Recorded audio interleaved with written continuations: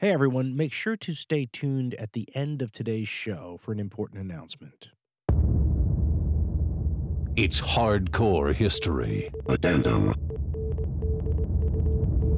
One of the other big history podcasters that I stay in regular touch with and have known for years is the wonderful Daniele Bolelli, host of the History on Fire podcast, which if you have not checked that out and you like my show, you really ought to, because you'll like that probably as well. And for a while, up until recently, it was behind a paywall, but now it is free for everyone, just like my show is. So go check that out if you haven't, or if you haven't checked it out in a while, there's going to be a whole bunch of new shows you haven't heard. Daniele is a university lecturer. When he's not doing podcasts, he has degrees in history, anthropology, Native American studies, a subject on which he is an expert. He's written 4 books. The first one was published when he was only 22, so he's a very accomplished guy. And we were talking the other day, and I was working on ideas for a hardcore history addendum, and he said, we should talk about archaeology. Now, saying we should talk about archaeology is a little like saying we should talk about history. I mean, it's a giant subject, isn't it? And neither one of us are archaeologists, although he's more qualified to talk about it with his anthropology degree than I am. But we're both kind of geeking out about it for a while. And so we decided, you know what, we'll have this conversation and we'll just sort of talk a little bit about, our interesting stories or things that we would like to see or things from the past that, would resonate maybe with the listeners, and maybe talk about it in terms of, I proposed an Ebenezer Scrooge Christmas Carol kind of organization, right? The ghost of archaeology past, the ghost of archaeology present, and the ghost of archaeology future. Sounds great in my head. We'll see how it works out in practice in this discussion with the wonderful, charismatic, and intensely knowledgeable Daniele Bolelli, host of History on Fire.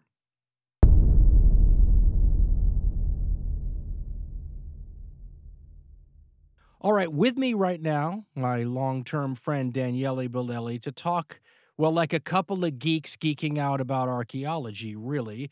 And as I said, I think what we'll do is organize this into sort of a ghost of archaeology past, ghost of archaeology present, and ghost of archaeology future. And we'll leave those categories a little fungible. We might be moving between them a little bit.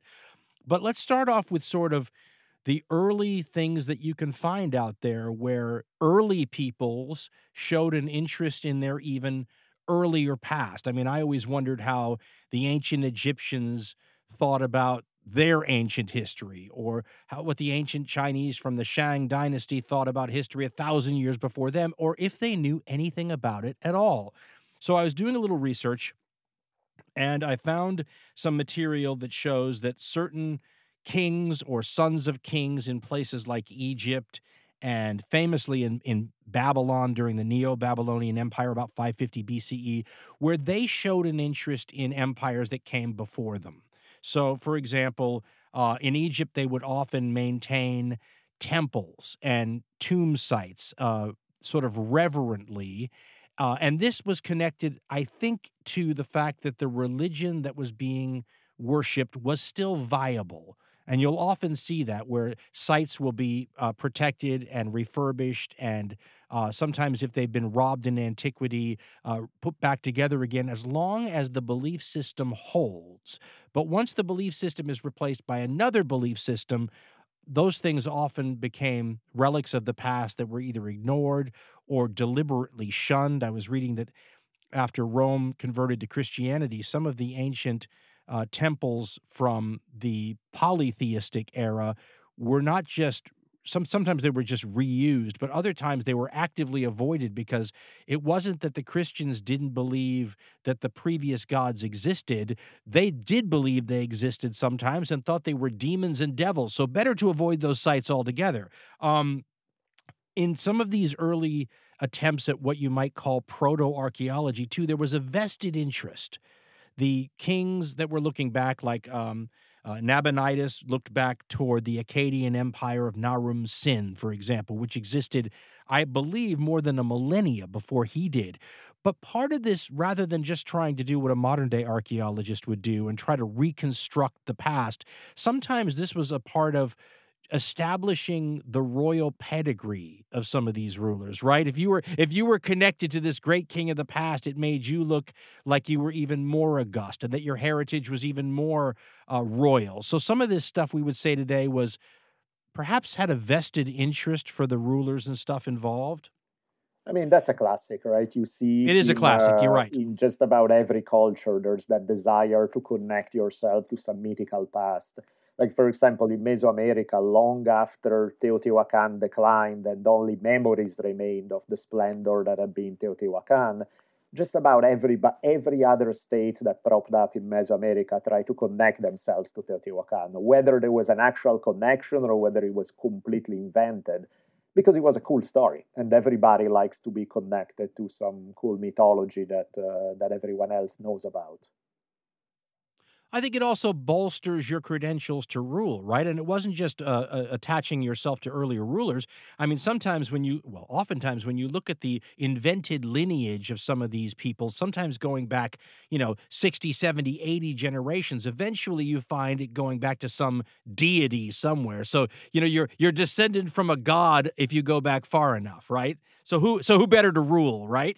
That's what it always works that way. That's what I love about invented genealogies or invented connection with the mythical past. That while if you look at it through the eyes of a strict historians, those would be considered lies.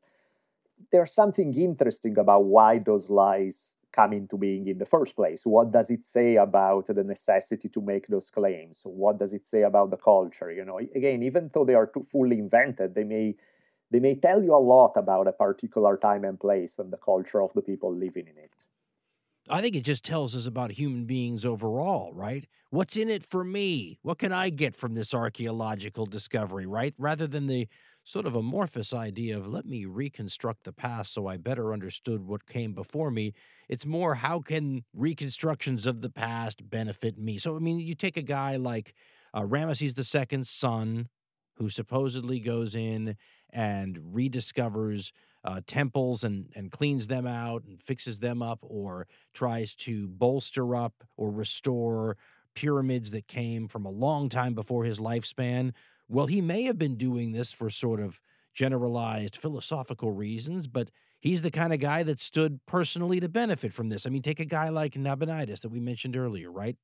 550s BCE, a Neo-Babylonian king who stumbles upon what are ruins for him in 550s BCE, finds some of the sites connected to an ancient Akkadian king named Naram Sin. So he's from about the time where you have guys like Sargon of Akkad, some of the great first empire builders. And Nabonidus may be just generally interested in this stuff. On the other hand, if you connect yourself to some of the first great true kings, I think that's what Sargon means, true kings, it benefits you personally. He's supposed to have actually tried to date this stuff. If you can imagine a guy in the 550s trying to date something from 1,000 or 1,500 years before his time period. Sometimes people call him, by the way, the first archaeologist, and they call Ramesses II's son sometimes the first Egyptologist. But you obviously have ruins and past histories the world over, right? So it's hardly just people from ancient Egypt or the ancient Near East. I mean, the Chinese have a long and very deep history, and they had people who were interested all during their history in studying their past, but oftentimes for the same reasons, right? What can we get out of it? Can we find some artifacts? Can we find some hidden knowledge that we can use now? Every now and then, though, you find these people, and I don't want to tar them with the same brush as all these what's in it for me types, who seem to maybe have a generalized interest in sort of connecting the world of the past so they understand it better. And some of these Chinese scholars may have fallen into that category. There's a famous medieval Indian scholar who may have written the first Indian history book, a guy named Kalhana, I believe, who may have been one of these people with a real, sort of a general interest in history for history's sake rather than what's in it for me. But of course, it's the period when Europeans start dominating this whole thing that gets the lion's share of interest because they're so overwhelming in the 1700s and 1800s. And I was reading in one of my books on the history of archaeology, and they were connecting this whole resurrection of interest in the past to the Renaissance, where Europe first sort of rediscovers the classical civilizations of places like Greece and Rome. And it's the era where the writings of Greece and Rome start influencing things, and this becomes very important. I mean, Aristotle and Plato and all those guys are sort of rediscovered and infuse the Renaissance era science and philosophy with a lot of the ancient classical values. But it also means people start getting interested in ancient Greece and Rome again. And just like the people in the past, one of the things that they're most interested in, rather than some generalized knowledge about what did the past look like and how can we better understand it, is where are the artifacts, right? It's a little like, a giant treasure hunt, right? Where can we get the stuff? Absolutely. And I think that's what before there was an archaeology, that's what people were looking for. They were looking for the shiny gold object that makes everybody go, oh, wow, more than necessarily trying to reconstruct the past carefully the way an archaeologist would do today. And it's funny to me, you mentioned the example of Rome. It's funny how certain things that today we consider archaeological treasures were preserved for very different reasons at various points in their history. Like one thing I read at some point is that the Colosseum in Rome, at a time when pretty much everything was torn down for building materials by later generations, the Colosseum was preserved because some of the early Christians believed that many Christian martyrs were killed in the Colosseum. So that made it somewhat of a holy site in a way. And so you wouldn't touch it. Now, today we know that probably many of those massacres did not happen the way we think. Maybe they did happen on a much, much smaller scale. But people believe they happen. And so then it was like, okay, it used to be a pagan thing, but it was made holy by the blood of the martyrs. So we need to preserve it. Fast forward another few generations, and people don't necessarily believe that anymore, but now they are interested in the Colosseum for its historical importance once the Roman traditions are rediscovered and all of that. So it's interesting how the same bunch of rocks can be perceived in such different ways and is preserved for different reasons over the centuries. Well, and you know what? I'm fascinated by the amateur nature of a lot of the early archaeology after the Renaissance period. Because when you read about a lot of these guys, some of whom are not treasure hunters, we should say, some of them are more hobbyists, where they're, diagramming and making sketches and stuff of the various things they found, the megaliths or the great buildings or what have you. But that quickly gets followed by the guys that I like to think of as the Indiana Jones version of archaeologists, right? The guys who are hired by rich folks in places like Europe to go get them antiques and artifacts and whatnot. And I was reading one book because I pulled out one of these books I have on the history of archaeology. It's called Uncovering the Past, A History of Archaeology by William H. Steebing Jr. And he sort of goes over the history and talks about how these early guys started when Napoleon invaded Egypt. And, there's that great line from Napoleon where he's addressing his troops right before they fight the Mamluks in Egypt. And he tells them, soldiers, 40 centuries of history are looking down on you because the pyramids are right there, right? But what Napoleon did was he brought a lot of scientists with him and his army. And while he's conquering Egypt and fighting in that part of the world, these scientists are examining the ruins of Egypt, and it's part of what starts this real craze for Egyptian artifacts and everything connected with that. And then what ends up happening, of course, is because he's fighting the British in that area, there almost becomes a scramble for who's going to get their hands on the Egyptian antiques. And they both, it's funny because normally you would think they would go in there and rape and pillage the antiques, but because it's two European powers sort of vying for the antiques, they would actually go to the authorities. And at that time, the authorities were not Egyptian, they were Turkish. And they would try to seek the approval and get permits from the authorities so that they could use those permits against, if there was the British, they could use the permits against the French or vice versa and say, you can't dig here. We have the official, signature, which otherwise they probably wouldn't have cared about if there hadn't been another European power, opposing them. But this is where you start to see now very wealthy Europeans who want to hire individuals to go find them stuff that can be carted back to museums or even, and I always find this interesting, even to their personal property. Like a lot of statues and obelisks and things like that ended up as like backyard pieces in some Englishman's garden or something. And the guy who I always love from this time period, if you can love somebody who destroys tons of things while he's looking for artifacts, is the great Giovanni Belzoni.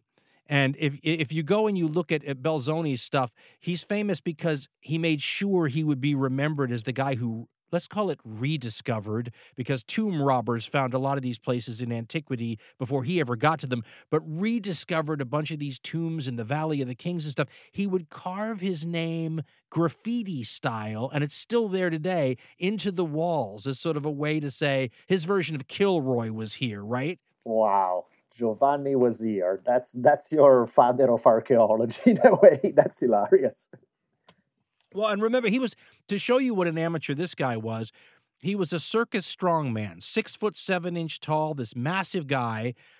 And he, well, I actually wrote down or recorded one of the accounts where he wrote about one of these places that he was excavating. And it's mentioned in the History of Archaeology book that I have. And when you realize, as many of us do today, how painstaking modern archaeology is and how many years archaeologists can spend working on just one temple or one tomb or one dig, listen to what it was like in like the Wild West of the Indiana Jones era of discovering these places. Because here's what Belzoni writes about one of these, I think it was a temple or a tomb or a mortuary that he broke into, and starts telling you what it's like when he gets in there. So let me do the lead in that William H. Steebing gives, and then I'll give you the Belzoni quote. So Steebing says, quote, "Throughout his explorations, Belzoni continually looked for portable antiquities and papyri that he could sell to the consul general or other European collectors. He openly admitted that his purpose in entering ancient tombs was to, quote, rob the Egyptians of their papyri," end quote. From Belzoni's account of his experiences while exploring dark, unventilated tomb passages and chambers, one can get an impression of the amount of destruction that must have taken place during this era. And now he quotes from Belzoni's writings. So listen to listen to the care that Belzoni took in exploring these ancient places where he was often the first person to enter into these areas since maybe tomb robbers had been in there in the ancient world. He writes, quote, this is from Belzoni, "After the exertion of entering into such a place, through a passage of 50, 100, 300, or perhaps 600 yards, nearly overcome, I sought a resting place, found one, and contrived to sit. But when my weight bore on the body of an Egyptian, it crushed it like a bandbox. I naturally had recourse to my hands to sustain my weight, but they found no better support, so that I sunk altogether amongst the broken mummies, with a crash of bones, rags, and wooden cases, which raised such a dust as kept me motionless for a quarter of an hour, waiting for it to subside again. Once I was conducted from such a place to another resembling it, through a passage of about 20 feet in length, and no wider than a body could be forced through. It was choked with mummies, and I could not pass without putting my face in contact with that of some decayed Egyptian. But as the passage inclined downward, my own weight helped me on.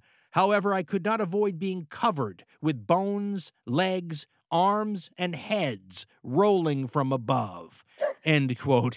Can you imagine the tears of the modern-day archaeologists thinking how they would have lovingly used a paintbrush to just remove the tiniest bits of dust off every one of those objects? Yeah, now today, that same thing he described would have taken probably 3 years to go slowly, inch by inch, layer by layer.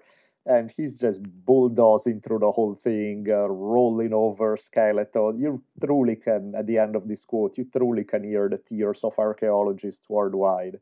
Then again, we can possibly cut this guy a little slack because he was in the early 1800s when archaeology, as we understand it today, wasn't even on the horizon. No, and it's interesting because the author of the History of Archaeology that I read actually tried to grade Belzoni on a curve, if you will.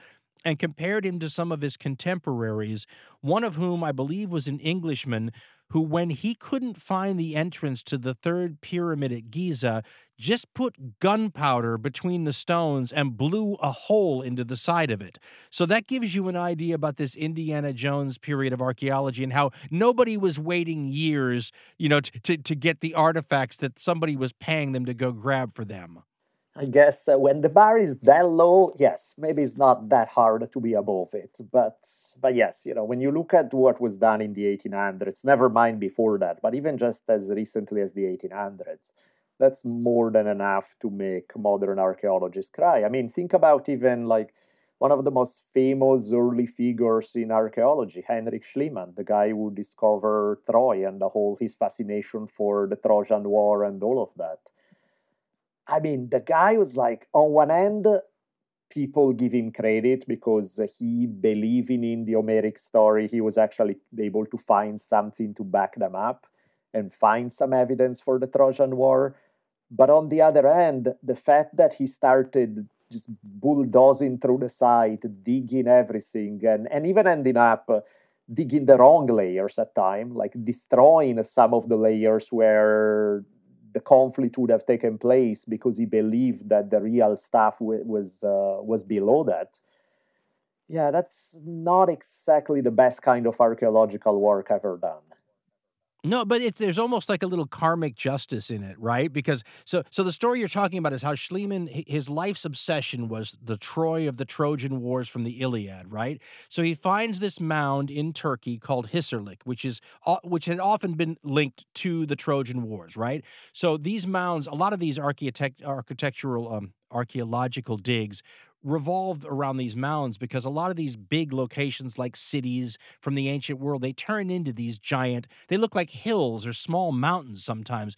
So he goes to Hisarlik, and he didn't expect that the site was going to be occupied through many different eras. And as we know now, there's strata, right? There's layers. And as you go down, you're going earlier. So one layer of occupation might be nearer to the surface, and then you find another one 12 or 15 inches below that, and that's an earlier era. And so when Schliemann goes and finds this Troy, that this is his life's obsession, he doesn't realize that there are multiple layers. And when he runs into the multiple layers, he makes an assumption. And the assumption is that his Troy, the one from the Iliad, from Homer's era, or from earlier than Homer's era, is going to be the very lowest layer. And instead of doing what a modern archaeologist would do and painstakingly, go layer by layer and excavate, he just bulldozes through the layers, destroying much of what exists above them, gets down to the lowest layer, having destroyed much of the above layers, only to find that the Troy he was looking for was in a middle layer, and he had done tons of damage to it on the way down. So there's a little karmic justice in there for the bulldozing archaeologist. Definitely. And I think, one thing that we probably should have mentioned early on, but it makes sense, is the fact that we need to remember that archaeology is the destructive form of research. And it may not be in the future if we discover progressively more sophisticated technologies to look deep into something without destroying the top layers. But the reality today is that still to this day, let alone in the previous decades, once you dig up a site, you get whatever information your current technology is able to give you based on the evidence, but you also destroy often a whole lot of the evidence in the process. And so it's always that, in some cases we discover sites and we're like, maybe we should hang on digging too much to it, because maybe down the road in 20 or 30 years, our technology will be better and we'll be able to do the job in a much cleaner fashion, in a less destructive fashion. Of course, these were not the kind of concerns that people like Schliemann had, because not only they weren't wired that way, they weren't educated that way, and they didn't even have the perspective that could be something that in the future things would change. It reminds me of things like earlier crime scenes, right? If they had known that we would want DNA evidence today, they would have gone about investigating the crime scene differently 100 years ago or what have you. But you're stuck with it, right? I mean, because by the time you look back on it now, the entire thing's been contaminated. You don't have the original stuff anymore. And the people back then were investigating in a totally different way than the way we would do it today. 100%. And that's the trick of archaeology, that we want to dig as much as possible to have the information today, and we want to do it before whether it's climate change or anything else that could be damaging to a site, whether it's grave robbers coming in because they hear that there's something to be found, or whether it's because a changing climate exposes to different conditions a site that leads to its destruction. So we have that pressure to rush to it, and at the same time we have this pressure of, maybe we should hang on a second until our technology improves. You know, one of the things, it's a great point, one of the things that destroys a ton of these archaeological sites are the creation of dams and the flooding of places into reservoirs. And I always said, if the only way I think I would have the patience to be a modern archaeologist, I call it Dan Carlin archaeology, is if you said, we're going to flood this entire valley and all the antiquities in it are going to be flooded and lost forever. You have 6 months to get everything out. And then I could pull down the bulldozers, and I forget the little, paintbrushes that get the dust off the shards of pottery. I'm going in and saving what I can. That's the only way I would have the patience to do it. Rescue every mummy you can before they flood the whole region. I can hear listeners wishing that there was the equivalent of the dam for your episodes. It's like you have 3 months to get an episode out, a hardcore history. Right. Whether you like it or not, it's 3 months. My wife would feel the same way. And, the part that we didn't get into, too, and this is when you really start to see, I think, the ability to have earlier societies talk to us now, and almost like adding water, allowing them to sort of revitalize and talk again, is when they start translating and deciphering the writing and the language of these peoples from so long ago. I mean, for example, the coming up with the ability, these guys are like archaeological code breakers, but when they start doing things like deciphering Egyptian hieroglyphics or the Mayan writings or Akkadian or any of these various things that allow all of a sudden the people from, thousands of years ago to talk to us again and give us an idea. We have from ancient Sumeria, the Epic of Gilgamesh, which is a story from a people that have been gone for thousands of years, but because somebody wrote it down and somebody was able to translate that, all of a sudden the Sumerians and their worldview and the way they thought and the stories that they listened to are allowed to live again. It's like a resurrection, isn't it? Absolutely, because that's the reality, that when we are talking, now you're going from just artifacts to actual writing. When you can recover writing, in some cases we have recovered writing and we have no way to know what they say because we haven't deciphered it. But when you can recover writing and you can decipher it, well, now you are, it's basically the archaeological dream. It's as good as it's ever going to get. Now, of course, people can lie in their writing. Of course, you're going to run into bias. Of course, but that's like a real primary source where you can hear people's thoughts. You can hear their words. You can hear the way they describe the world they lived into, some historical events that happened. So, of course, that adds a layer of context that often pure archaeology cannot give us, because sometimes it can give us this one quick snapshot in time, but we don't know what's around it, what happens before or after, or who are the characters involved. And for that kind of depth, it's hard to find any substitute for writing. Writing is the thing. It reminds me of the line that is attributed to Cicero, the ancient orator from Rome, who's supposed to have said, writing is the only true form of immortality. Yeah, of course, that's given that the language survived, because, of course, languages are constantly changing and many languages die off without anybody having an idea how to translate them centuries down the road. So, it's still slightly on the optimistic side, his quote, but I can see the point. Compared to most other things, yes, that's where you have a better shot at things being preserved, for sure. But sometimes you get lucky, right? And this is something archaeology can do too, like the discovery of the Rosetta Stone. Yep. And the Rosetta Stone, for those who don't know, is a perfect example of what Daniele was talking about earlier, where let's call it recycling, to be kind, when earlier peoples would tear apart structures and things that we would consider considered to be UN cultural heritage sites because they wanted the building material again. And they found this stone embedded in one of the walls, reused as a piece of building material. And the stone had a message from, I believe it was a Hellenistic ruler of Egypt.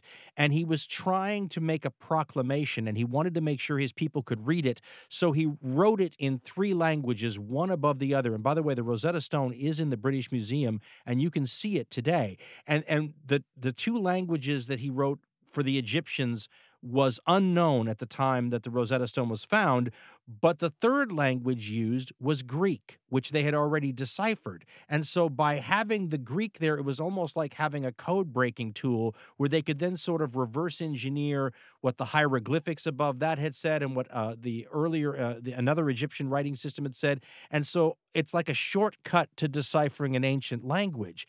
And when you think about how many of these pieces of writing that they've found, this is the part that boggles the mind. There are so many more pieces of writing and tablets and records than we would normally think. I mean, in one city alone, a place called Nippur in Western Asia, they found 30,000 tablets just in that city. Administrative stuff, all sorts of commercial records, diplomatic records, all sorts of things. And in places like Nineveh and some of the excavations they've done in Babylonia, I mean, they find tons of this stuff. And so when you talk about what would be missing, if you play the what if game and ask what would we know about these places if we couldn't decipher this stuff, it is shocking.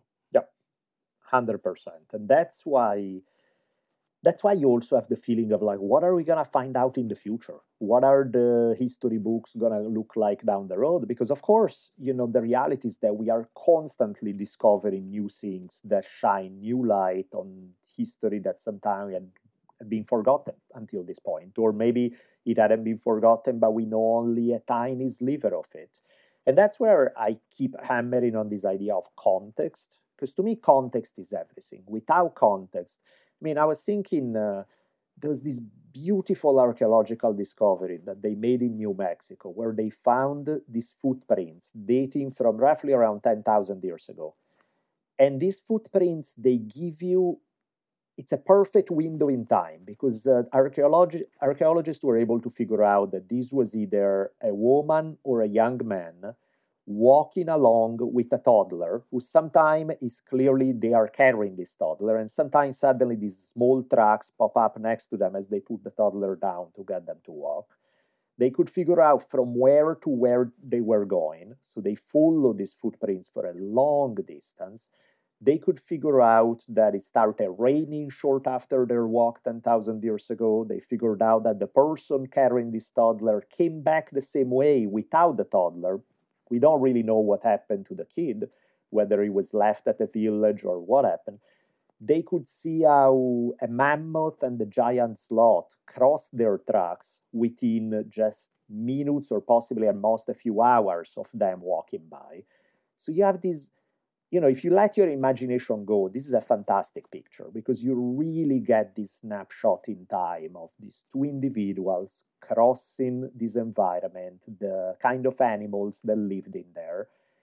And yet, we don't know who these people were. We don't know what happened. We don't know anything. On one end, we know so much, like to the point where really you can see at what speed was the person walking with the toddler in arm.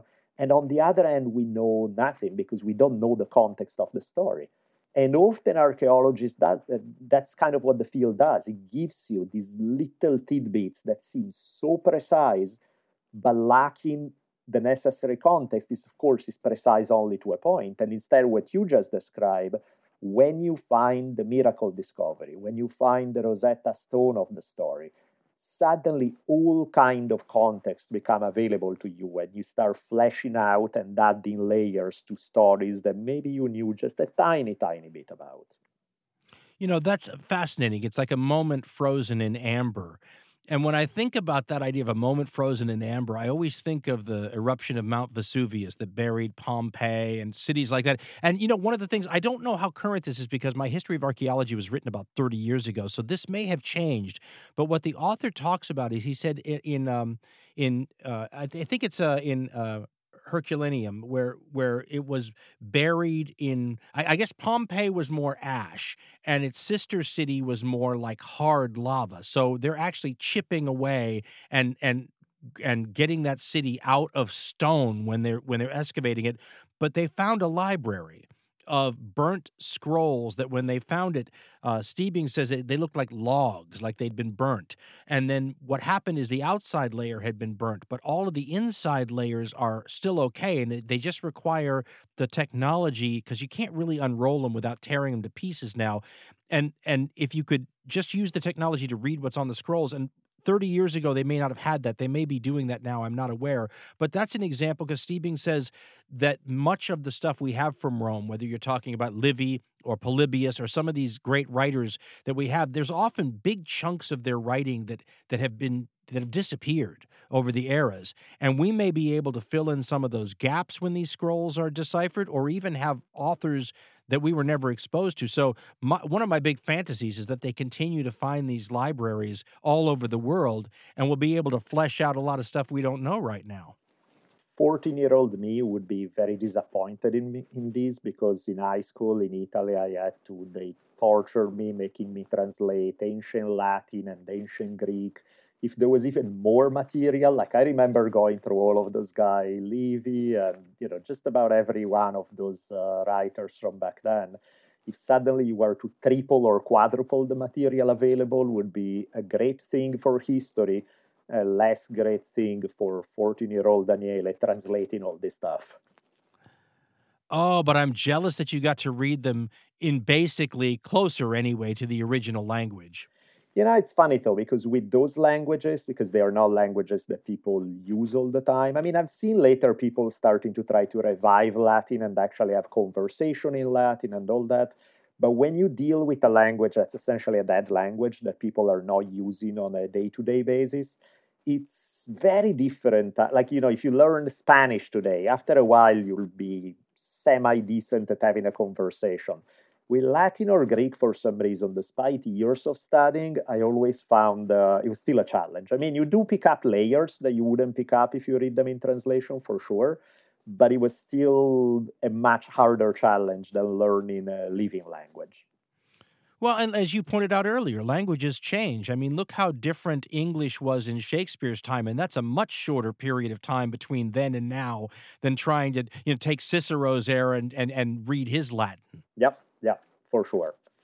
And, even with all that was lost from the 1700s to the late 1800s with guys like Belzoni doing the Dan Carlin equivalent of taking like backhoes and tractors to the Valley of the Kings to scoop up mummies and everything, you can't help but notice how much progress was made. I mean, the difference between what humankind knew about the world of the past from the time of the American Revolution in the 1770s to the 1890s or the 1900 era is night and day.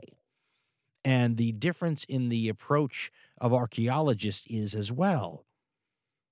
I mean, people like Belzoni weren't really concerned with piecing together the past so we had a, sort of clarified picture of things, but neither was most of the people in his time period. One of the sort of dirty little secrets of the whole thing is while a guy like Belzoni is sawing precious multi-ton statues into pieces so he can cart them off across the landscape and take them overseas to Europe, the locals in those areas weren't all that concerned with them either. I mean, he may have, as he said, been stealing the Egyptians' papyri, but the Egyptian peasants, I mean, there's a great story of Belzoni having to leave one of these statues that he's dragging across the landscape at one point, and when he comes back, the local peasants have lit it on fire, trying to turn it into lime, which they can use for things like farming purposes, right? So nobody was really concerned with preserving these ancient artifacts because they were special to the heritage of the people. And by the way, the governors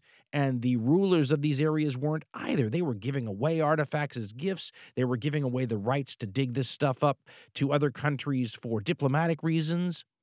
It's only by the time that Heinrich Schliemann is tearing up the mound at Hissarlik in the 1870s that you begin to see a very different sort of archaeology take hold. Maybe we could call it the archaeology of the ghost of archaeology present, where by the time you have Howard Carter in the 1920s opening up King Tutankhamun's tomb, you see what looks much more like modern archaeological sorts of approaches, right? Where they're going more methodically, they're taking their time, they're noting all the strata down, they're marking every location where they find stuff, and they're paying attention to things that a guy like Belzoni would have considered to be archaeological trash, right? Even broken shards of pottery are important to the modern archaeologist. And so maybe we could say it's about that time period where you transition from the ghost of archaeology past to the ghost of archaeology present. And once you hit the contemporary era, you start getting into contemporary moral questions, the sorts of stuff that a guy like Giovanni Belzoni never even considered. If you'd have said to him, listen, maybe you shouldn't go into these tombs and destroy all these mummies. After all, this is the sacred resting place of a lot of human beings. He didn't even consider stuff like that, but we do. And there's all sorts of questions that a lot of people, especially lay people, ask about archaeology, like, is it really cool to go in and desecrate tombs and move people from their final resting place and take them for study or maybe even long-term storage in a museum or a university? What do you think about that? Well, and this is where the modern controversies kick in, because in many cases, when you're dealing with artifacts, or even more so when you're dealing with human remains, the question is who has the right to them? And in some cases, it's obvious. Nobody goes to dig up your grandma at the cemetery. There's a personal Well, connection. not yet. Not yet, exactly. But it's like how many generations need to pass before your grandma is somebody's great great great grandma? And now it's getting a little fuzzier. Now it's like, well, in the interest of science, we want to know what people were doing back then, and in some cases, there's still a connection with living people. In some cases, the connection, if it exists, is so long gone in memory that nobody has any idea. And that also goes into the complicated issues regarding identity, regarding race, regarding all sorts of things. Because sometimes, you make a discovery at one place, and somebody may have an attachment saying, hey, that was our ancestors, but that's based on the idea that people don't move. In some cases, somebody who lived there 2,000 years ago has next to no connection with the people living there today. Now, not always, of course. In some cases, there is a connection, but it starts getting complicated because it brings up political issues at that point. It starts bringing up the meaning of what does it mean to belong to a particular ethnic group? Like, does ethnicity really survive through the centuries, whether on a biological level or a cultural level or any level? And those are all questions that clearly are unsettling because they end up messing with people's sense of identity, which is one of the sacred cows that usually you don't want to mess up if you value your life. Well, and look, clearly we can look at things like Native American skeletons from 150 years ago that are in museums or in universities now. And that to me seems a very different story than something like the Kennewick man that they found here, so-called Kennewick man that they found here in the Pacific Northwest, that when they dated it, it was dated to be over 9,000 years old, which means it predates all recorded human history. But some of the peoples in the Pacific Northwest have claimed the Kennewick man as an ancestor and are upset at the fact that, it's being studied and treated like it's not somebody's ancestor. To me, there's absolutely no question that the 150-year-old, the head of Mangus, Colorado's, the Apache chief, was in some museum for a long time. That to me is an obvious case where you can look and say that's an ancestor of ours because that's relatively recent history. The Kennewick man, well, there's also, then you start saying, well, if somebody finds a Cro-Magnon man, but it's in the location where your peoples are now, is there a claim? That's much more difficult, don't you think? Difficult is putting it generously. When you're talking about thousands of years, the odds that there's any connection becomes next to none. I remember when I started studying the places where I come from, like I grew up in Milan, in Italy. And I remember reading books and I was like, oh, so this was a site that was first settled on a permanently base by some Celtic tribe. And I was like, oh, cool. So there's a connection with And then I turned the page and it's like, and 50 years later, this other group came by and killed them all. And you go like, okay, so not those guys, it's these other guys who are my ancestors. But then 25 years later, this other group came in and they mixed heavily, and 50 years. And before you know, once you look at like a deep history, you look at the 2,000, 3,000 years of history, whatever we know, you realize that just about everyone and their grandma passed through the area. And so who I am today, I have no idea who I'm connected to from hundreds of years ago. There's it's they are doing better and better job with DNA, but even that is it doesn't tell you personal stories, it doesn't. So to be able to trace somebody living today to somebody so deep into the past is at best challenging, if we want to be generous. In many cases, it's downright impossible. Well, and there's a trade-off, I think, that's sometimes missed on some of these deals. In other words, some peoples in some parts of the world may feel like there's a violation going on when tombs are opened and artifacts are removed.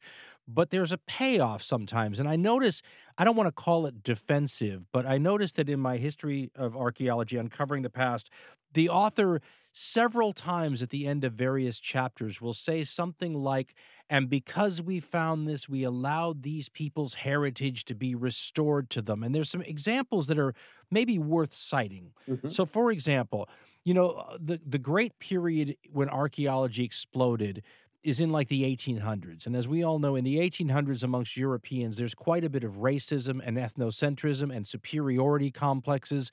And so the belief system was often that these peoples in the other parts of the world, whether we're talking about the Americas or whether we're talking about places like Africa, especially sub-Saharan Africa, were unsophisticated, and they didn't know how to build great monuments like the great civilizations. And because of that, they extrapolated out assumptions like, you hear it from racists even today all the time about Black Africans. They'll say, well, you can tell they're not as sophisticated as we were because where are all their great civilizations? Well, the archaeology, it shows you that they don't know what they're talking about, but the archaeology shows that, for example, sub-Saharan Africa had great civilizations, and the racism and ethnocentrism is so deep that when they were first discovered, the white archaeologists who discovered them in the 1800s could not bring themselves to attribute their building to the Black Africans and had to concoct theories of how there must have been white people there once upon a time who were eventually wiped out. I mean, for example, there's a place called the Great Zimbabwe, which is an archaeological site that they found in sub-Saharan Africa that so bowled over the excavators when they found it that they couldn't believe the locals had built it. And Steebing has an account from one of the early archaeologists who found it and was one of the people that couldn't believe the locals could build this. But he described what he saw, and here's his description.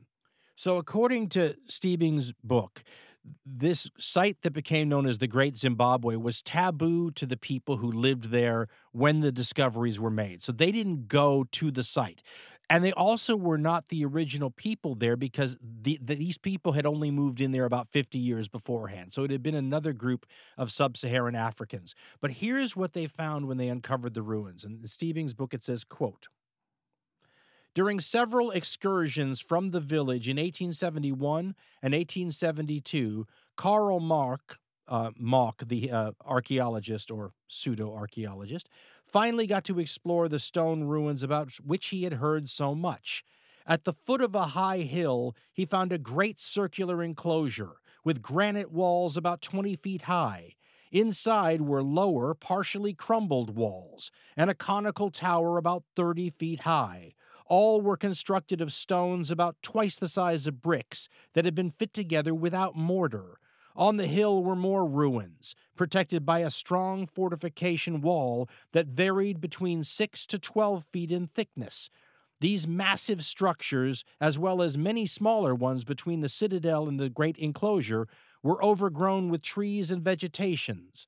Mock had found the site now called Great Zimbabwe.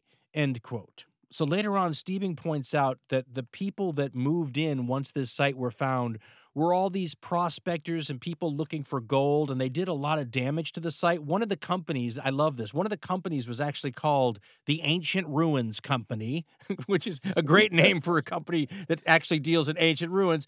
But here's an example of Steve being pointed out, not maybe even sounding a little defensive about what archaeologists have to do to these sites in terms of violating taboos or digging up graves, but points out that because they did, they're able to give back these people's heritage. And he writes, quote, "Archaeology has now solved many of the mysteries of Zimbabwe, perhaps in dispersing images of the Queen of Sheba or King Solomon's envoys walking around the ruins, meaning it was really white people who did it. It also destroyed some of the romantic lure that had drawn Westerners to the area in the past. But truth is almost always less romantic than myth. Archaeology has restored Great Zimbabwe and other Iron Age sites in southern Africa to their true builders, thus returning to Black Africans an important part of their heritage." End quote. So is it worth it, Daniele? Well, and I think that's where it gets. I guess there are two different points to that. Like, on one level, of course, it's super fascinating to rediscover aspects of history that would have been long forgotten, that some people would have used for racist reasons to say, oh, you see, these people are below us because they didn't do this and that.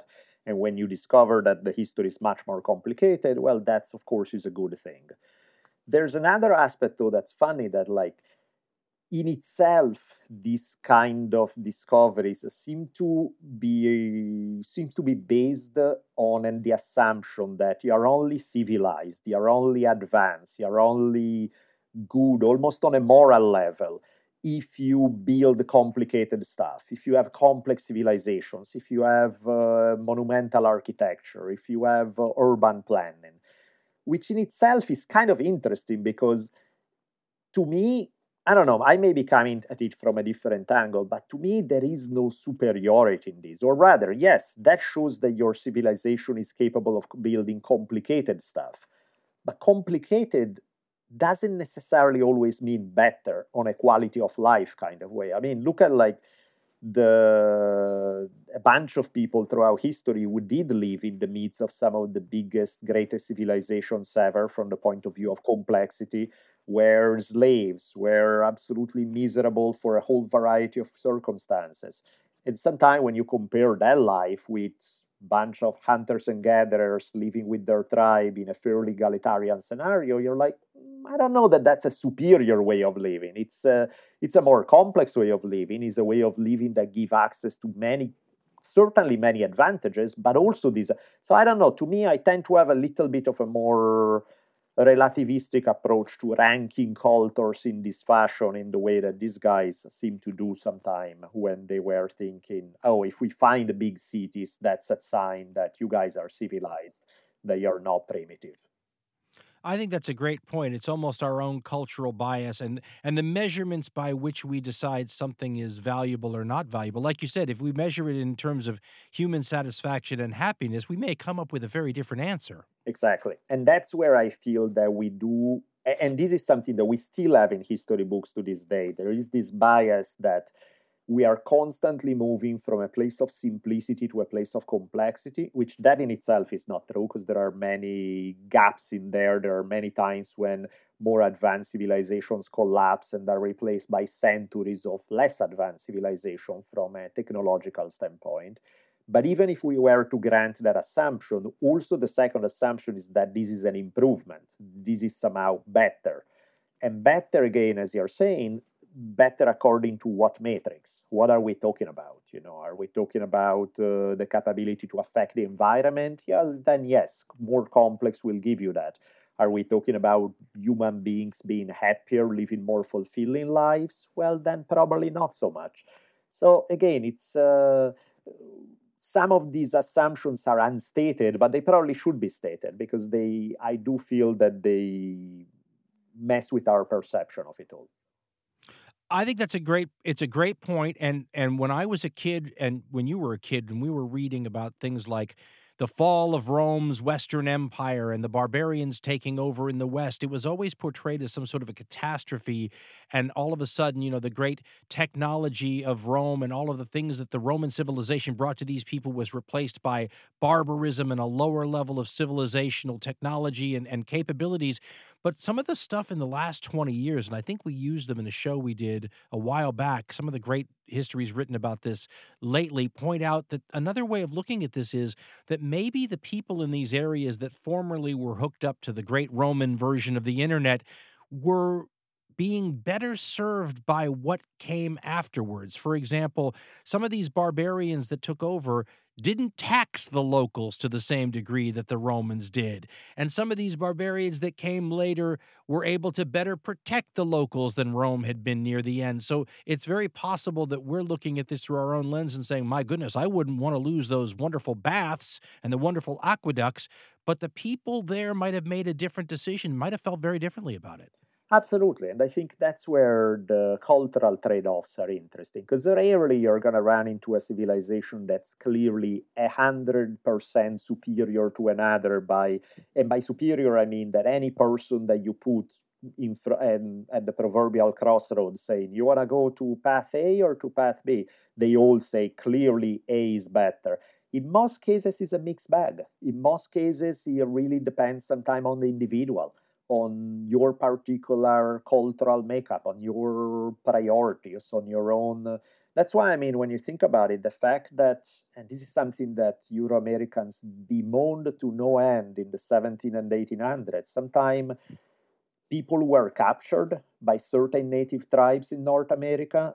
They didn't want to go back when they had a chance to, quote unquote, be freed. And that clearly messed with a whole set of assumptions that some Euro-Americans had, where the assumption was we are clearly superior in every possible way, and anybody who has a choice would want to be with us. And yet when your own people, once they spend some time in another culture, decide not to come back, well, that throws a wrench into all those assumptions. And again, I'm not trying to argue that one culture is better than the other in reverse by, say, kind of having some noble savage kind of thing that clearly the native cultures were better in everything. That's not what I'm saying at all. I mean, to me, like my favorite story in regards to this kind of tale is the story of Gonzalo Guerrero. Gonzalo Guerrero is one of them, and the other one is Jerónimo de Aguilar, were two Spaniards who shipwrecked on the coast of Mexico in 1511, like 8 years before Cortés arrived. By the time Cortés arrives, the two Spaniards have been separated and they have been living in different Maya towns for a while. And Cortés and this man ran into Jerónimo de Aguilar, and Aguilar could not be any happier. He's like, I prayed every day that this would happen. I'm going to get to see Spain again. He's ecstatic to be able to be reunited with some Spaniards and to go back to Europe eventually. But he said, we should go look for my friend Gonzalo. I haven't seen him in a few years, but I know he's in a village down the road. Let's go check up on him. And they arrive and they find Gonzalo Guerrero covered in tribal tattoos from head to toe. He's married to a Maya woman. He has 3 kids with this woman. And when they tell him, he's like, we are here to free you and bring you back to Spain. He's like, well, nice of you guys to show up. It was good seeing you, but I'm good here. Say hello to Spain for me, because And the point to me of this story that is beautiful is the role that individuals play in history, right? It's not like all Spaniards would have made the jump, or all Spaniards would have been ecstatic to return to Europe. One person is and one person is not. And that's where it adds a layer of complexity to the stories that the oversimplistic version of one culture superior to another tend to gloss over all this stuff. Well, and needless to say, the vast majority of, let's just take North American natives, but this could apply elsewhere, the vast majority, when shown, the white man's civilization, didn't want that. They wanted to go back and live the way they traditionally had. They were happier that way. And as to your point earlier about, if you measure this stuff by happiness rather than, the amount of technology and whatever you have, I mean, there were very few Native Americans who saw white civilization and said, give me some of that. Yeah, exactly. Or maybe you want one aspect. It's like, hey, I like those sharp knives. I dig them. Or I like the fact that with a steel axe I can cut down a tree and make a canoe in one day instead of a week. But that's it. I don't want everything else. I just want the sharp axe. It's often a selective thing. Where it's like, yeah, I like ABC that you bring to the table, but I don't want everything else. When I think of the archaeology, though, and you think about people saying something like, well, you shouldn't dig up those tombs, I always wonder about the what if. I try to examine a lot of problems that way and say, okay, can we really imagine people seeing all these tombs and saying, we shouldn't break into that King Tutankhamun's tomb. It wouldn't be a good thing. There's a curse on it anyway. They wouldn't have wanted us to do it, so we're just going to leave it there. I find it difficult to imagine human beings doing that, especially if we're not so like if you said to ancient Egyptians who still practice the religion and whatever that you shouldn't do this, I can see them laying off. But once that religion's gone and the connection to that's over, I mean, we had tomb robbers raiding the vast majority of tombs, especially in Egypt, but all over the world. Tomb robbers are raiding these things. So clearly they're not deterred and they don't care one whit about what somebody would have felt about their grandmother being dug up. I wonder if there's a little bit like, if it's a little like virginity, if the tomb is already raided by robbers in the past, does it matter if you're the second one who comes there anymore, right? Right. If the tomb is pristine, we don't want to destroy it. But when they've already gone in there, thrown the mummy on the floor or broken open its chest cavity to try to take the scarabs out, at that point, does it matter anymore? Dan Carlin for you, virginity and grave robbing. That's Obvious connection. yes, That's right. a clear, obvious connection. I love that. No, and I think that's where things get really interesting because of who gets to make those choices, and is it even like one of the most fascinating archaeological discoveries of the last 3 decades or so? To me, has been the discovery of what sometimes is referred to as the Ice Maiden. Scythian mummy from I think it was the 5th century before Common Era or so. So we're talking a really long time ago, where she was dug up, and she was so perfectly preserved that you could even see the tattoos on her skin. That's how good it was. Interesting enough, by the way, the tattoos, there's plenty of people today who, because that discovery made the headlines, ended up in National Geographic and was all over, and because the tattoos are so beautiful, there are plenty of people today who have them tattooed on their skin today, which in itself is weird. Can you imagine, like, some lady 2,500 years ago roaming the steppes? She gets her tattoo done, and some almost 3,000 years later, people to this day walk into a tattoo parlor with a copy of National Geographic and go, I want this. That's trip in itself. But this was a fantastic discovery. Was beautiful. Oh, sorry, I should nerd out on one more detail on the tattoos. If you pose the image toward the end of Kill Bill 2, that whole one of the tattoos that this lady had on her skin is painted on a wall in one of the houses in Kill Bill 2. So, you see these. But aside for me geeking out on this stuff, what's fascinating is that they found this woman. They were able to tell so much about who she was, her life, the culture that she came from. There were all sort of goods that had been placed in the grave with her that give us a snapshot of what Scythian culture was like 2,500 years ago. But of course, there's also the other side of it. The local population today are like, hey, we don't want Russian archaeologists to come in and take our ancestors. Now, Russian archaeologists come back and say, well, about that being your ancestor, not so sure, because we ran the DNA and she's way more European than she's Asian. And then the guys from the local population start contesting the DNA results and argue that the DNA shows a much more complicated picture, which was maybe was true. No, it's because people were rarely belonged to a single ethnicity back then. There was so much movement back and forth. But it gets into this fight that has much more to do with modern politics and sense of nationhood and sense of people wanting to who this lady was 2,500 years ago and their relationship to today gets to be the literal truth of it, gets to be swept under the rug in the name of all the political conflicts that a discovery like this raises.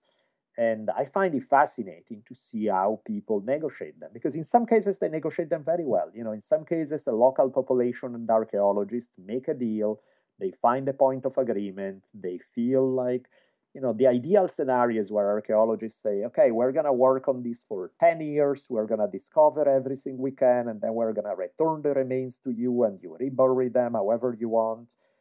And in some cases, they shake hands and do that because they each see a legitimate claim on the other side.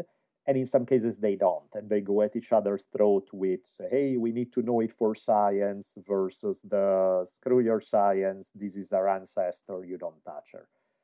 And again, I find myself switching my opinion pretty much case to case, depending of how long ago we're talking about. As you were saying, if you're talking about 150 years ago, is a very different story than from 2,000 years ago. So how strong is the connection to the present and all of that?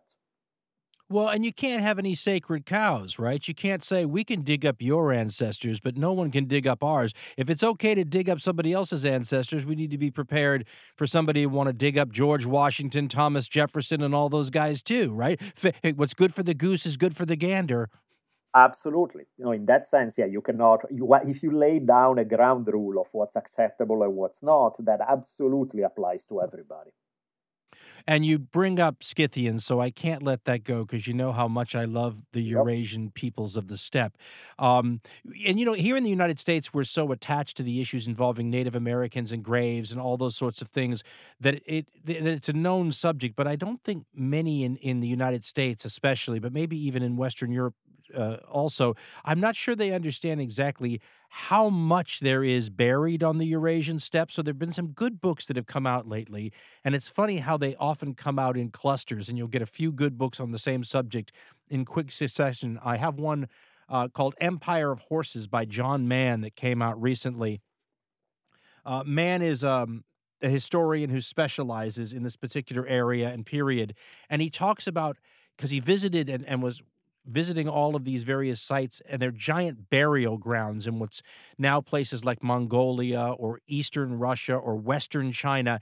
And he talks about the sheer scale and scope of this. And, I've been researching these people for years, and it still caught me off guard. Listen to this quote from the book to give you an idea of the not just the scope of this, but how long different peoples, waves of successor peoples, were using the same places as sort of like giant hundreds and hundreds of square mile mortuaries. Mann writes, quote, "The Scythians and many subgroups proved so successful that they built substantial kingdoms, recalled not by cities, but by the tombs of their leaders.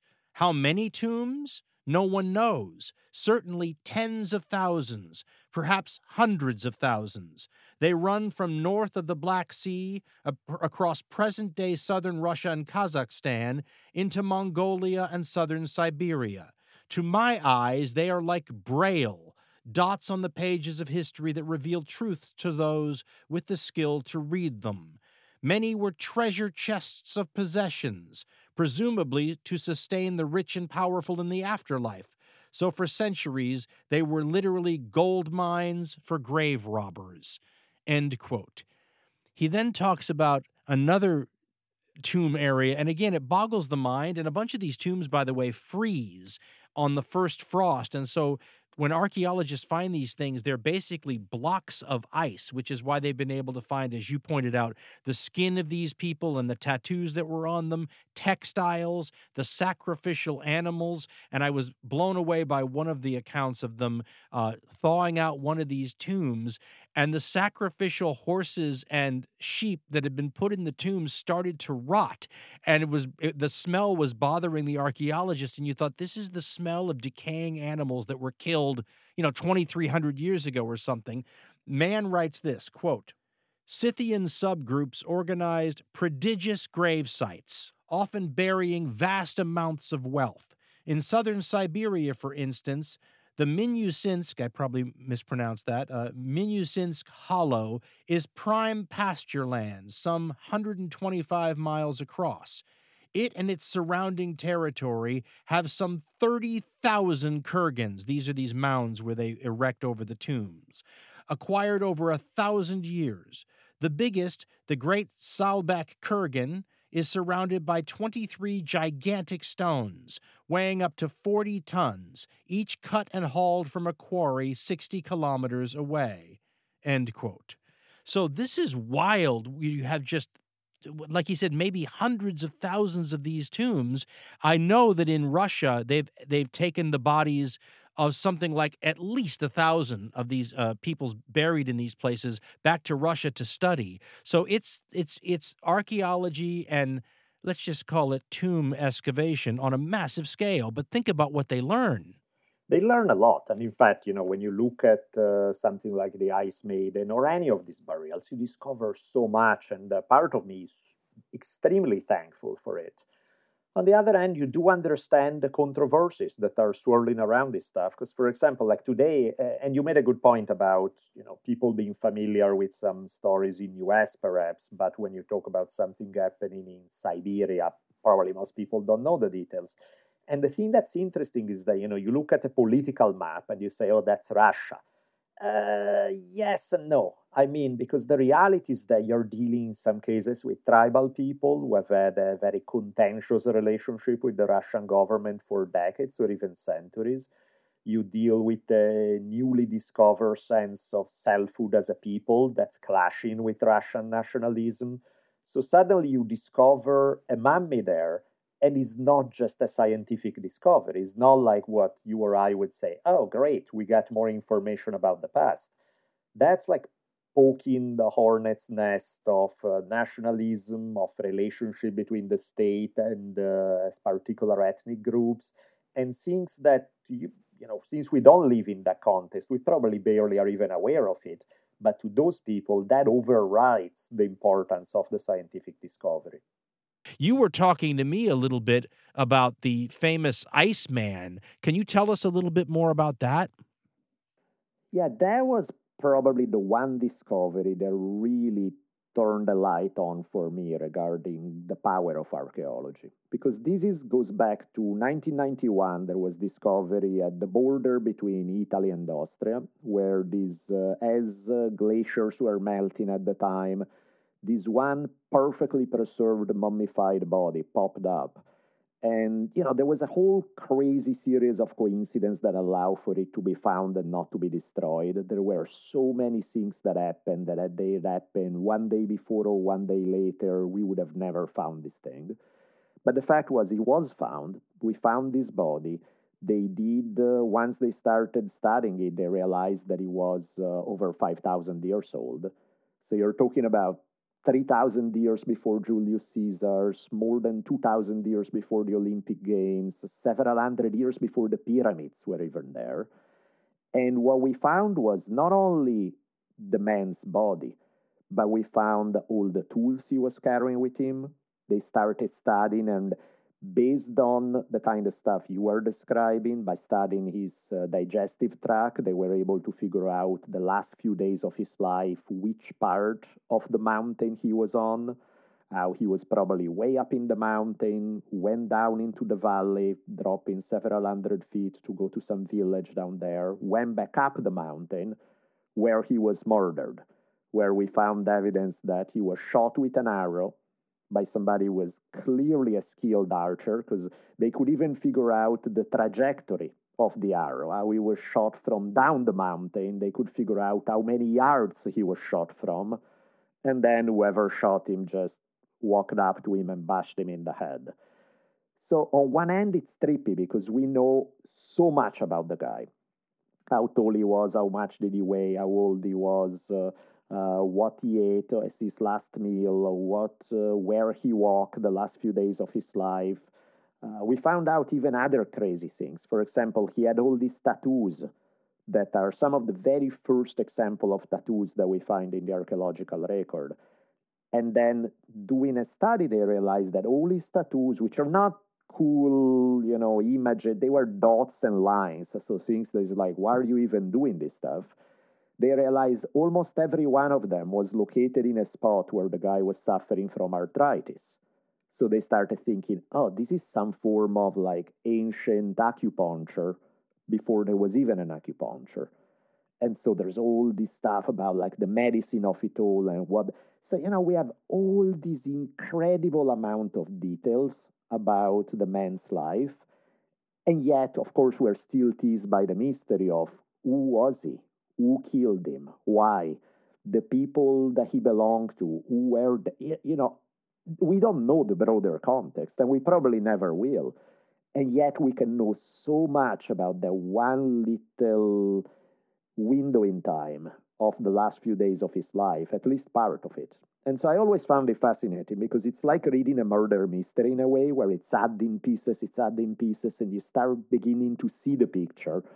But of course, since we don't have the benefit of a screenwriter and this is real science, you only get so far. And there are so much more. Well, and I think maybe we're focusing a little too much maybe on the tomb side of it, because there's other things that maybe don't bring up the same level of controversy. So, for example, I was reading about how the new technology, it's called LIDAR, is impacting the study of ancient sites in places where jungle and rainforest tend to hide ruins and whatnot from the naked eye. So it's a lot easier, for example, to see the giant structures in a desert in ancient Egypt than it is in Central or South America, where the foliage quickly covers this stuff. So for those who don't know, this LIDAR technology, I was reading about it. Basically, what it does is it sees through the vegetation. So they can fly a plane over these areas, and it exposes the structures underneath.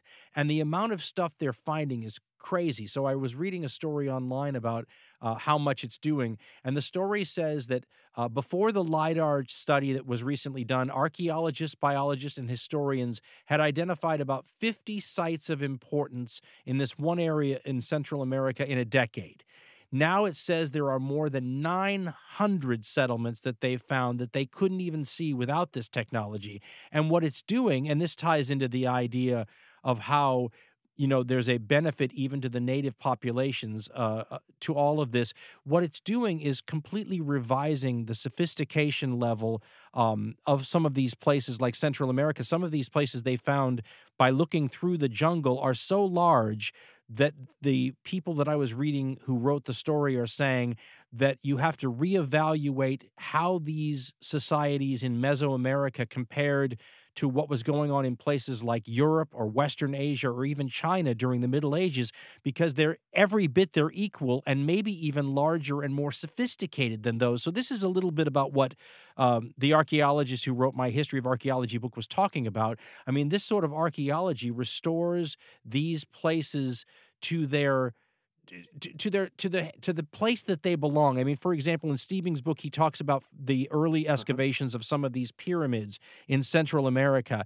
And it's very similar to what we had in sub-Saharan Africa, where in this era, the archaeologists were not willing to give the locals credit for building such sophisticated sites and tried to, find all sorts of weird ways of explaining how it might have happened, not involving the people in the area. And of course, they failed to do that. But for example, he talks about this. Two gentlemen, by the way, John Lloyd Stevens and Frederick Catherwood, were discovering some of these temples in the late 1800s, I believe it was, in places like Mesoamerica.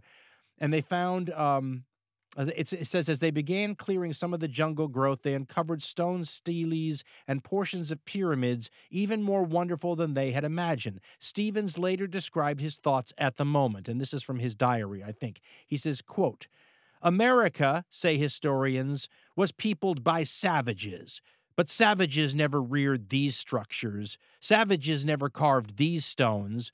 We asked the Indians who made them, and their dull answer was, who knows?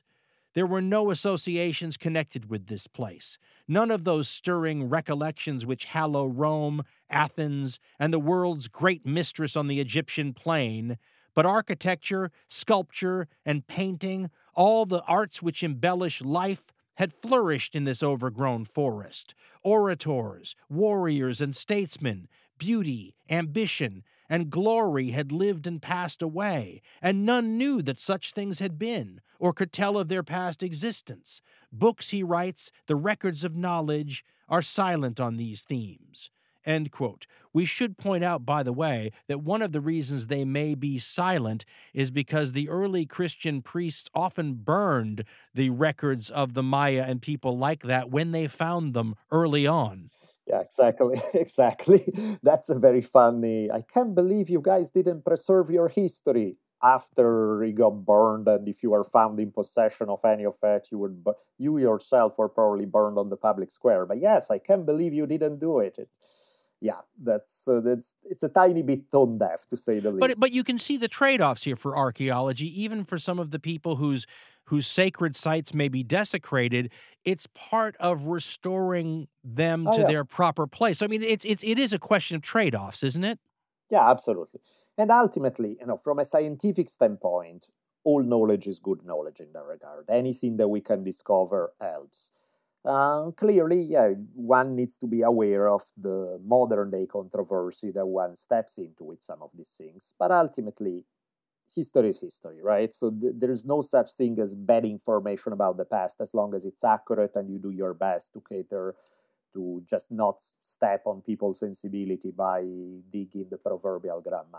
You just make deals, you try to convey the importance of these, and ultimately becomes, there's a PR job involved in this. There's a convincing people that what you're doing is valuable, that what the information that you dig up is useful to them first and foremost.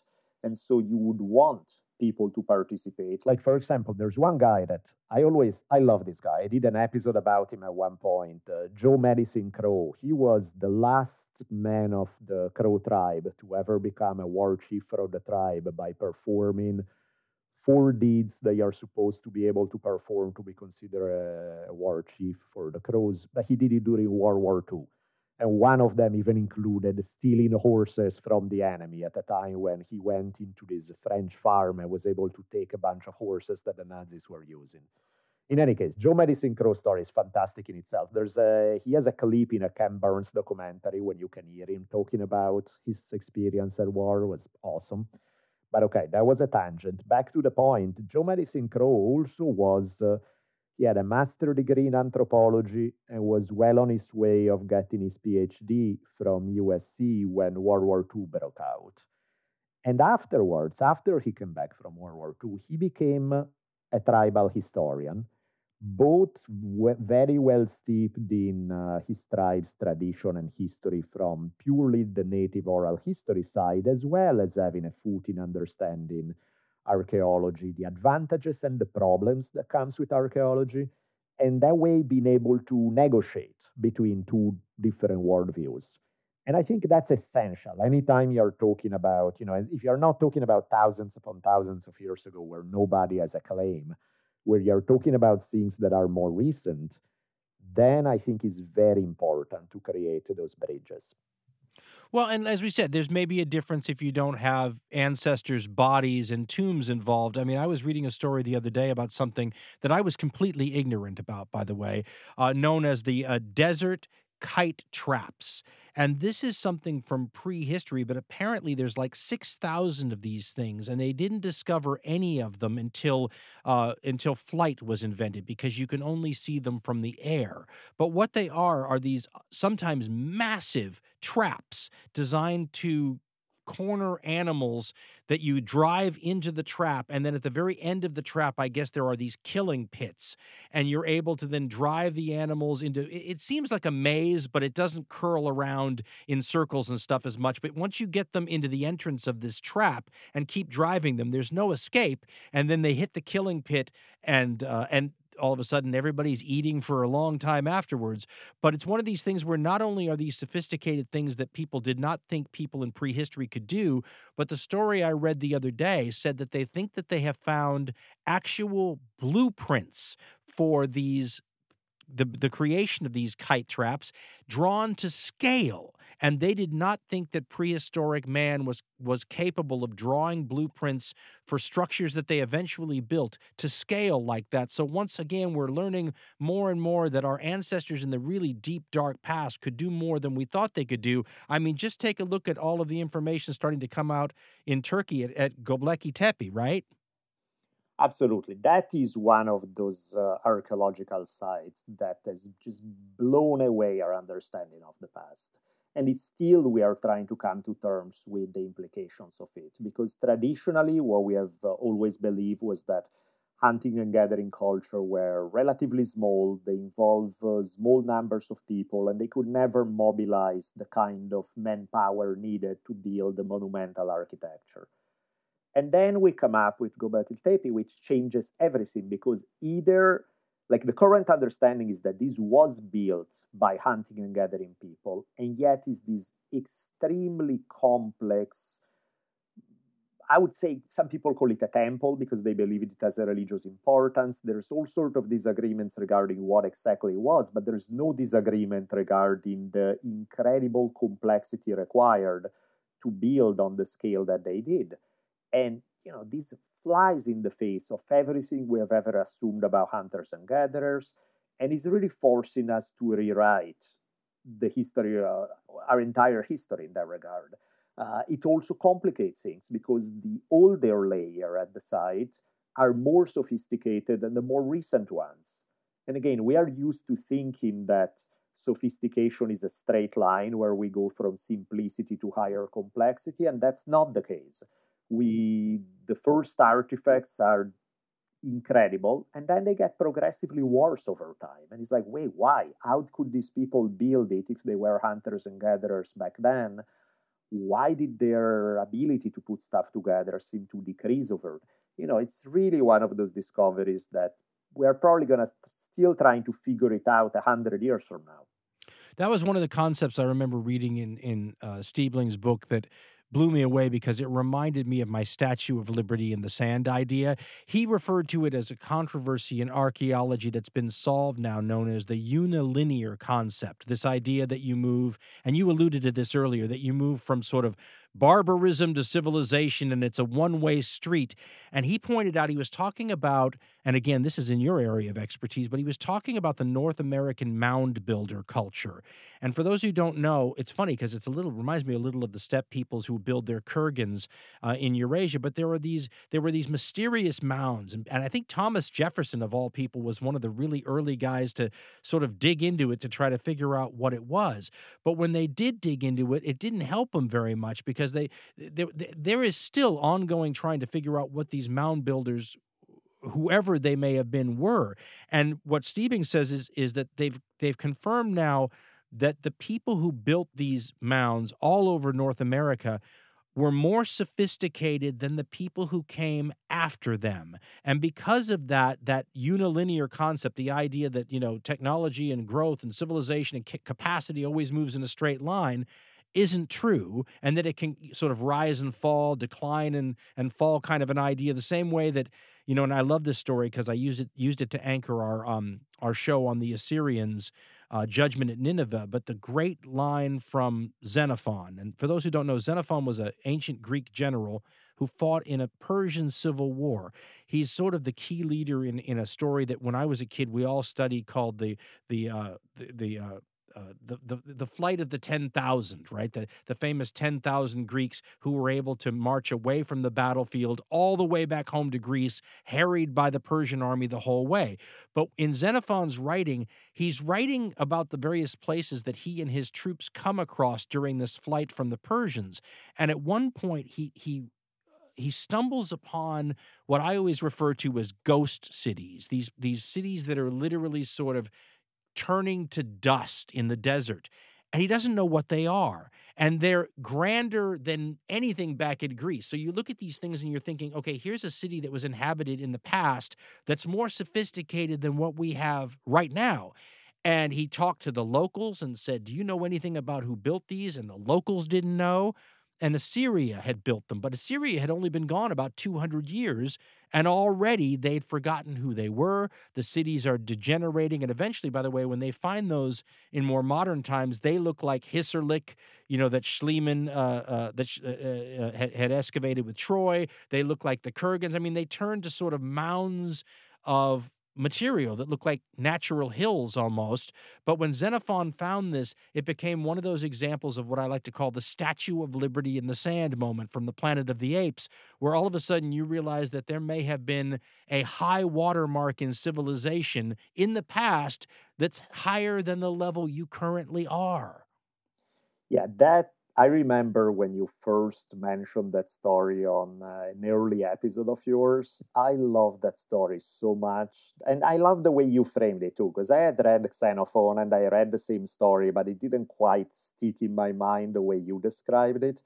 After hearing it from you, I was like, oh, I need to dive back. So that was actually an inspiration. One of my very, very early episodes, I did a two-part series on the 10,000 and Xenophon, and it was directly inspired by you telling that story because it is an iconic moment, right? It is, think about Xenophon. We're talking so far back in the past compared to us, and yet to him 200 years before was just as far back in the past, if not more. I mean, we today know more about Xenophon than he did about 200 years before. And it's, I don't know, it's one of those mind-blowing moments in ancient literature, for sure. Okay, let's move on to the ghost of archaeology future, right? So the idea of our maybe as yet to be discovered things. I mean, we've gone from inventing tools like radiocarbon dating to the DNA technology to the isotope stuff, which I was reading Kat Jarman's book River Kings for the Viking show that we're doing, and I was shocked by what some of the isotope work does. I mean, she was talking about Vikings that they found in places like Ireland and England, but they can do isotope work on them, which shows what they ate when they were children growing up. So they can say, well, this person may have been buried in England, but they came from Scandinavia originally, stuff like that, to the LiDAR technology that we just mentioned. I mean, they're only going to invent more things in the future that help us. So maybe we have a chance of finding some of our favorite things that we've been hoping for. And me personally, I've been hoping that they find Alexander. That's, And for yeah. people that don't, yeah, I mean, isn't that like, so for people that don't know, when Alexander the Great died, and he was in his early 30s, which of course blows people away when you realize that. I love the story of, whether it really happened or not, of Julius Caesar crying at Alexander's statue because Alexander had already conquered the known world and Julius Caesar was already older than Alexander was when Alexander died.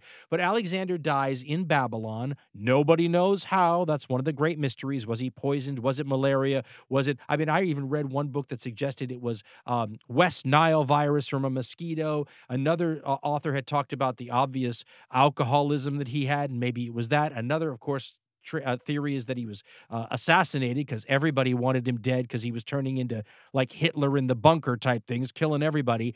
But once he died, his body became sort of a symbol of rulership, and all of his various generals, which split his empire apart into multiple pieces, wanted to get their hands on the body. So I think going from memory here, but I think they mummified it in like honey or something so that it wouldn't deteriorate, build this giant sort of a caravan and a way to transport him back to Macedonia, and it was hijacked by one of his generals, Ptolemy, because, whoever has the corpse is in, possession is 9/10 of the law, right? And Ptolemy takes it back to Alexandria, the city founded by Alexander, puts it on display in a giant place like a mausoleum, and it's on display for centuries. I mean, later Roman emperors would come and view it. One supposedly knocked Alexander's nose off, another supposedly stole his armor, but then it disappears from history, and no one knows what happened to it. I remember when I was working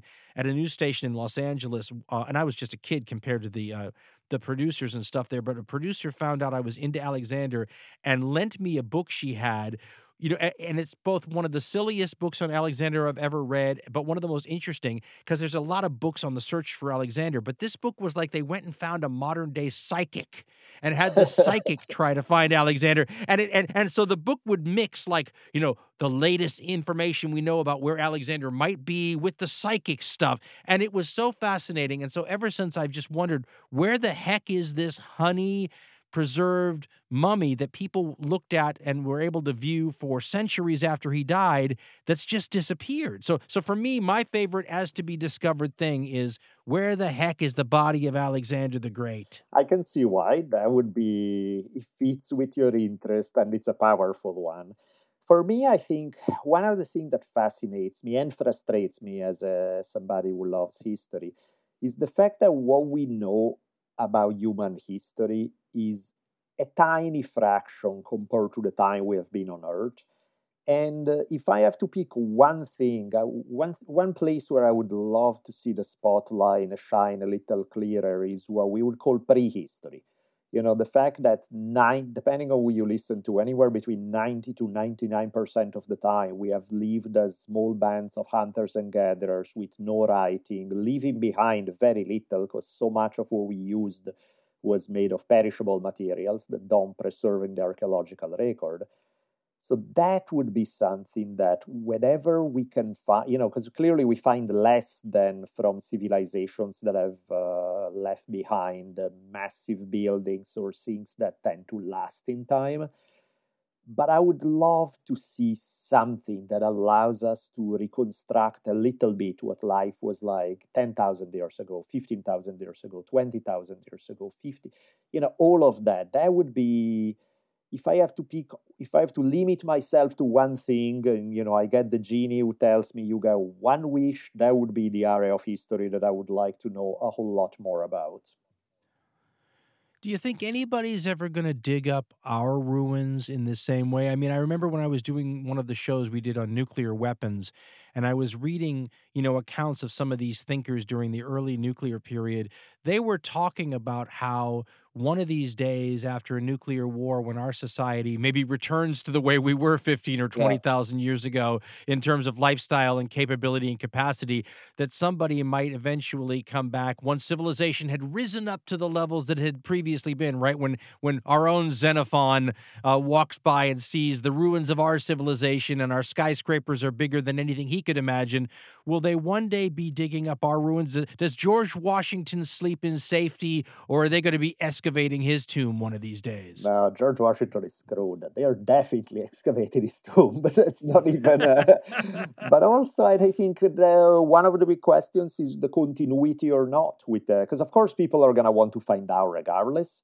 But whether you have a pretty good understanding of a culture because so much has been preserved and you just want to sort of dig the deeper layers, or whether we have lost so much because again things don't always. One of the rules of life is that hardly anything lasts forever. So if much of the knowledge we currently have about who we are today gets lost in 200, 300, 500, 1,000 years, you can lengthen the scale. And of course, the bigger the scale, the easier it is for all that information to get lost. Then it would be interesting because you could have the person who does an archaeological digs centuries from now having perhaps as little as an idea of who we are today as we do with people 2,000 years ago. And the Rosetta Stone of the future, if they want to unlock our writings, may have to have the source code for Microsoft Word written into it, right? Exactly, because, think about it. So much of what we have today is not material. We don't leave a piece of paper behind. We don't leave something carved in stone. It's all in cyberspace, so to speak. So if you get rid of that, well, suddenly these guys didn't really write much. No, they did write a lot, just not in a way that you can access. My friend, thank you so much for taking the time to talk with us today. Thank you. Always a pleasure to have a chance to sit down and chat with you. Thank you so much for having me.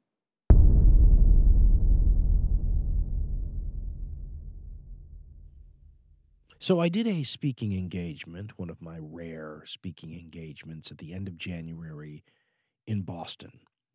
And at the end of the engagement, there was a meet and greet where I got the chance to meet the attendees and talk to them. And a gentleman came up to me afterwards, identified himself as a businessman, and said, "Can I give you a friendly piece of advice?"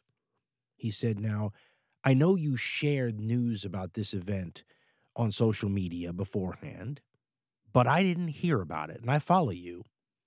He said, "You need to find a way to be able to reach the people who like what you do directly when you have something that they would want to hear about." And he suggested we explore really an archaic, old-fashioned internet sort of technology, email newsletters. And I thought about this on my way home on the flight, and I was doing some research and trying to figure it out and what was involved and was it worth the trouble and all these kinds of things.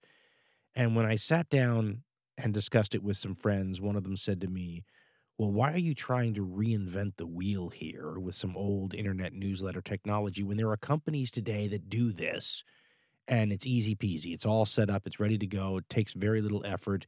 It's easier on the user end of things. Why don't you just sign up with something like Substack? Now, for those of you who don't know about Substack, essentially part of what it does is what the old-fashioned email newsletters do. So if you wanted to follow, for example, what we do, you would go to Substack. Essentially, you give them your email address. There's no credit cards or anything like that. You're not paying for anything, at least not with us, and at least not right now. You give them your email address, and then anytime we put out a notification, maybe a new show drops, maybe a new piece of merchandise becomes available, maybe I'm doing an appearance somewhere, you'll get an email about it. And the email will say whatever we type into the text box to say. Now, Substack is set up mainly for writers to be able to make a living off their writing without having to be part of some giant firm, right? If you work for the newspaper before, but now you leave the newspaper, now you write on Substack, they have a setup, you switch a button and you can charge for your stories. Now, maybe we'll do something like that someday, but one of the great things about Substack is that you can set that up and still not charge anything for the email newsletter side of things, right? So if I want to tell you about our merchandise, that's always free. If someday we're putting out 2 articles a week and we want to charge for that, well, we can flip a button and charge for that, but the person who doesn't want to pay for that still gets the merchandise information or the new show drop information or the personal appearance information for free. So we set up a Substack page. You can get to it off of our website. We linked to it. You can also just go to dancarlin.substack.com and sign up. And then anytime we have something to tell you, for example, a new show drops, we will put it in the Substack text box. It will go out to you and you'll get an email about it. A direct connection between us and you. And maybe that way, the next time we have something we think you might like, you won't miss it. So check it out, see what you think. And just a reminder, Daniele Bolelli's wonderful history show, History on Fire, now away from the paywall and available for free anywhere you normally get your podcasts. He also has a Substack account at substack.com/@ Daniele Bolelli. That's DANIELEBOLELLI. But I hope you'll sign up for it. I actually have a couple of things. I didn't think I was going to write articles and stuff because I didn't know that I had anything to say. But lo and behold, if you go there, I wrote a couple. So maybe I was wrong about that. And, well, one of them has some stuff about me wargaming with some photos, teasing the audience there with some old photos. Another one has to do with pronunciations of, the letter C in Latin and Greek, which is, a little point of contention sometimes with the listeners. So maybe something worth checking out. I hope you'll sign up and become part of, what the listeners have named the hardcore. dancarlin.substack.com.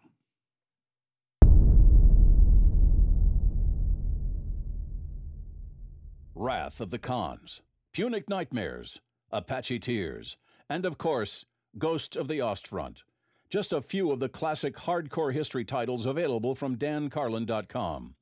Every true fan has heard these favorites. Hey, they make great gifts, too.